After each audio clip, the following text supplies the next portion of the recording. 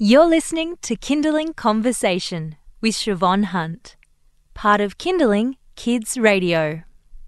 Kids Health is brought to you by 13SICK, National Home Doctor Service.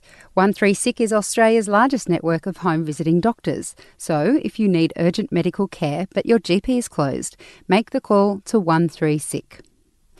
Children can have a number of mysterious ailments, and it can be difficult to know when to see a doctor, particularly when it comes to random pains, like earaches. Sarah Hunstead is a mum of two. She was a paediatric nurse in an emergency department for 14 years. She now runs CPR Kids. It's an organisation that empowers parents to deal with health and safety at home and to know when they need outside help. Hi, Sarah. How are you? I'm well. How do we know when an earache needs treatment? So that is a very difficult question to answer. It really is. I think it's about understanding ear infections a little bit more because they're really, really common in young children, and generally they can be divided into middle ear infections or inner ear infections and outer ear infections, which are their ear canal. And the middle ear infections are the really common ones in young children. And the reason is because they're basically their tubes that connect their middle ear to their throat are quite small. And so when a child's got a cold, or a viral infection like a cold, it's a lot easier for the germs and the viruses to go for a little travel up the ear canals, and they end up with the eustachian tubes, and they can end up with an infection. And I guess the thing is to know that you don't need to diagnose whether it's a middle ear or an outer ear. It's about taking them to the doctor, but also understanding that not all middle ear infections need treatment with antibiotics. Now, I don't know that you can answer this question, but what do ear infections feel like for kids? I mean, how do they normally describe them? They are horrendous. I was a child who had repeated ear infections. Both of my girls have had the same thing, and the pain is debilitating. It's all-consuming and excruciating. So I can honestly understand why parents in the middle of the night will turn up to the emergency department with a screaming child holding their ears and their head, because it is incredibly painful. Before doing our conversation today, I actually asked my 6-year-old daughter how she would describe the pain when she has her ear infections. And she said at first her ears just feel blocked, and that's why she can't hear me for real, which I thought was quite interesting. Anyways, we'll leave that one. And she said that it felt like inside her head that somebody was trying to put a chopstick that was really, really hot into her ear and all over her brain. Wow. Now, for a 6-year-old, that's pretty articulate, and that sounds pretty sore to me. Yeah. And so would that be a middle ear infection, or is it possible for either to feel that painful? So that particular episode that she's talking about, she actually had the middle ear infection, but she had a very, very nasty one where the pressure had completely built up behind her eardrum, and the pain was instantly relieved when her eardrum perforated or burst and the pus was released. That was instant pain relief. So our outer ear can be incredibly painful as well. So what the difference is with a middle ear infection, what you'd expect to see would be that they're in a lot of pain. They may complain of pressure. You may see some pus once that's been released as well. But with an outer ear infection, what you may see is the ear itself may be quite red and swollen. They may have discharge from the ear. And once again, they even may have pain around their face as well. But the treatment's different for both. And of course, this is why we need to see a doctor. It's really, really important that if your child is displaying signs of an ear infection, and particularly if they're looking unwell and have a fever, that you need to be taking them to the doctor.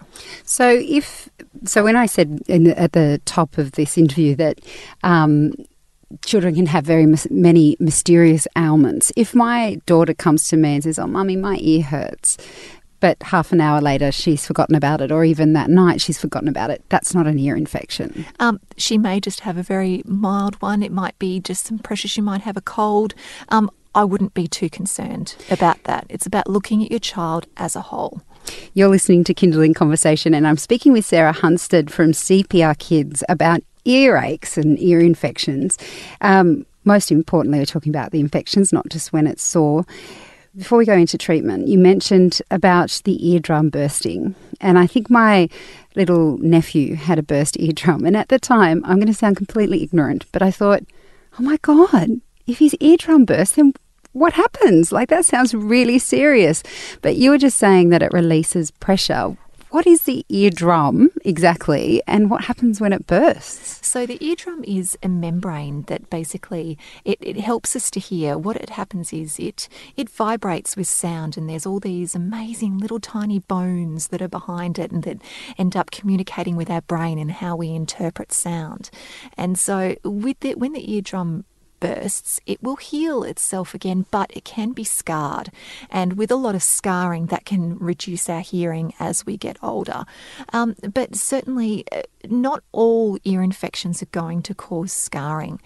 What's really, really interesting is that certainly I remember when I was a kid, every time there'd be something wrong with my ears, the doctor would go, "You've got a red ear, quick, here's some antibiotics." But now what we know is that there are lots of viruses that cause middle ear infections, and we know that antibiotics don't help viruses. And so it's about your doctor. This is why it's so important that if your child is completely complaining of, that it's not just that fleeting, "My ear's a bit sore, Mum, I'm going to go play now," that they are looking unwell, that they are constantly complaining of that ear pain, that you do go and see your doctor so they can give you a proper diagnosis and the right treatment. So not always treated with antibiotics. No. Is there any way of relieving the pain for children?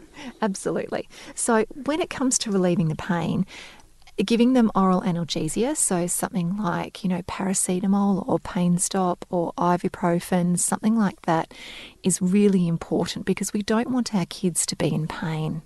Certainly, putting things like olive oil, warm olive oil into ears, things like that, we don't encourage you to do that. If the child's ear canal is full of stuff like, warm olive oil, things like that, when you take your child to the doctor, they can't see what's going on in there. They need to be able to see that. I mean, certainly that does feel quite nice. I remember having it done to me as a child and it did relieve the pain, but that's not what we're recommending that you do.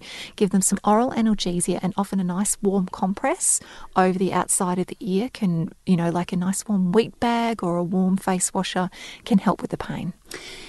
You mentioned that ear infections can come from having colds or that sort of thing, or they're already ill with the virus and it goes into their ear canal. Is there any way of preventing ear infection if, as you say, you know that your daughters get them a lot, so they start to get a cold? If you know your child has a history of it, is there a way of trying to prevent them? Unfortunately, it's just about, we're going to get colds. It's that simple. Young children can have multiple episodes of viral ear infections a year. When it comes to the outer ear infections, then that's something that we can try and prevent. So certainly if you've got a child who has repeated outer ear infections after they swim, then it's about preventing moisture and water into the ears with that. So I have one daughter who had repeated middle ear infections, and so she ended up with grommet. She had lots of colds, things like that would do that. The other daughter has had repeated outer ear infections. So with her, we're very, very careful that, with swimming, that she's not getting water into her ears. Now that she's older, it's actually stopped now that she's grown, because her ears are able to drain more readily. But certainly one of the things that she used to do was she used to stick her fingers in her ear and scratch them all the time.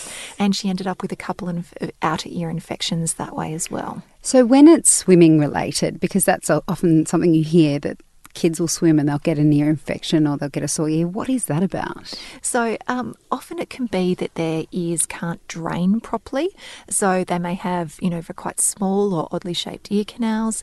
It may be that the water that they've been swimming in is, not great. And once again, it's about going to your paediatrician or your ear, nose and throat surgeon and listening to what they have to say about specifically what your child needs for their ears. Because remember, doctor. Every child is different. Your child may get, repeated ear infections from a certain, something to do with their anatomy, and you have to do something specific for them. So it's about speaking to your doctor. If you're referred to an ear, nose and throat surgeon, about speaking to them about what does your child particularly need. So with water, if they're swimming and they get an infection, it could be about their shape of their ear, or it could be that the water itself is contaminated. Is that how it actually happens in the outer ear? Yeah, possibly. So it could be just a nice moist environment where some opportunistic, bacteria have come and set up camp. Absolutely. It may have been, that you've been swimming in a bit of dodgy water after the torrential rain that's just happened and all the runoff that's gone in there. It's like, how do you catch a cold? There's so many different ways, but what it's more about is identifying that it's happened and seeking medical help. Okay, just to summarise before I let you go, what would you say parents need to be aware of with earaches or ear infections? Sometimes young children can't articulate to you what it is that hurts. Look for the signs. They're miserable. They're not consolable. They're pulling at their ears. You may see some discharge. You may see some swelling to the outer ear. Just look for the signs. They may have a fever. They may have a concurrent cold. And it's about looking at them. Are they perfectly happy and playing and you're not concerned? Or do they look unwell and they are in pain? You know when you need to go and seek medical help. Sarah, thank you so much for your time today. You're welcome. That's Sarah Hunstead from CPR Kids, and we have more from Sarah online. Just head to kindling.com.au, click on Kindling Conversation, look for Kids Health. You'll also find more info about CPR Kids, including links to their YouTube channel.